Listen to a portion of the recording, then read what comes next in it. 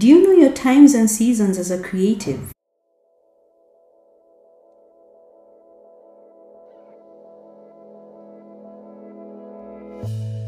Hi, my name is Mary. Welcome to Creative Eden, where we have candid conversations about what it means to create for God's glory. Do you know your times and seasons as a creative? What I mean by this is it's not every time that is the right time to do everything concerning your creativity. There are seasons when you need to buckle down and think of ideas. There are seasons when you need to execute those ideas. There are seasons when you need to release those ideas into the world. And there is a wisdom that follows every single season, including the wisdom of knowing which season you're in at any given moment. That's what it means to know your times and seasons as a creative. Everything that God created on the face of the earth, including us as human beings, has a time and season. The same way we have a time and season for life, where we have a specific duration of time when we get to be on this earth, is the same way your creative gift has times and seasons of expression, where not every season has to look the same way. A lot of times the reason why we get burnt out or we struggle to do things creatively is because we are not operating in the right time and season. We don't know which season we are in, and so we don't know what we're supposed to be doing. And because we don't know what we're supposed to be doing, we're not able to tap into the grace that God has afforded us to do things in that season, because God will only ever afford grace for that which He requires of us, not that which we think we should be doing. So one of the keys to success as a creative, more so a creative who is pursuing creativity for God's glory, is knowing your times and seasons. How do you get to know them? Simple. Just ask the Lord. Ask Him to show you, what do you require of me in this season creatively? Do you need me to rest, where I just incubate what you've laid in my heart and not really go out of my way to try and execute anything? Do you need me to just ideate, where I come up with ideas and I write them down and I sit in your presence and get your blueprint for the next season that's coming for me as a creative? Do you need me to be in execution mode? And how does that execution look like? With all these ideas that you've given me, is there a specific one that you want me to focus on in this season? And that way I'm able to direct all my resources, all my energies to this one thing. And I'm not trying to do 10 million things at the same time and getting burnt out in the process, but I'm very clear on what my focus is and what I have grace for in a given season. Do you need me to be more out there? Do you need me to express my gift in a ministry context? Do you need me to express my gift more in a business context? What does it look like for me as a creative in this season? And not just in the context of my creativity, but even factoring in that as a creative, the rest of my life is still going on. I'm still more than just a creative. My creative gift is just one of the many things that I am, one of the many expressions of my humanity. And so it doesn't need to be at war with being a wife, for instance, or being a mother, or being a friend, being a daughter, being a colleague, having a business that has no direct ties to the creativity, or having a job that you still need to show up for in a given season because your creativity isn't necessarily full-time. These are some of the things we need to consider when we're thinking about the times and seasons. And all we need to get that direction is to be willing to ask the Lord and to spend sufficient time in His presence, listening out for His response. To not be in so much of a rush to get out there and make a name for ourselves that we miss out on the wisdom that would have saved us so much time and so much trouble in doing the wrong thing and only finding out we are on the wrong path at the very end of the journey. Thanks for joining me in today's episode. I'll see you on the next one.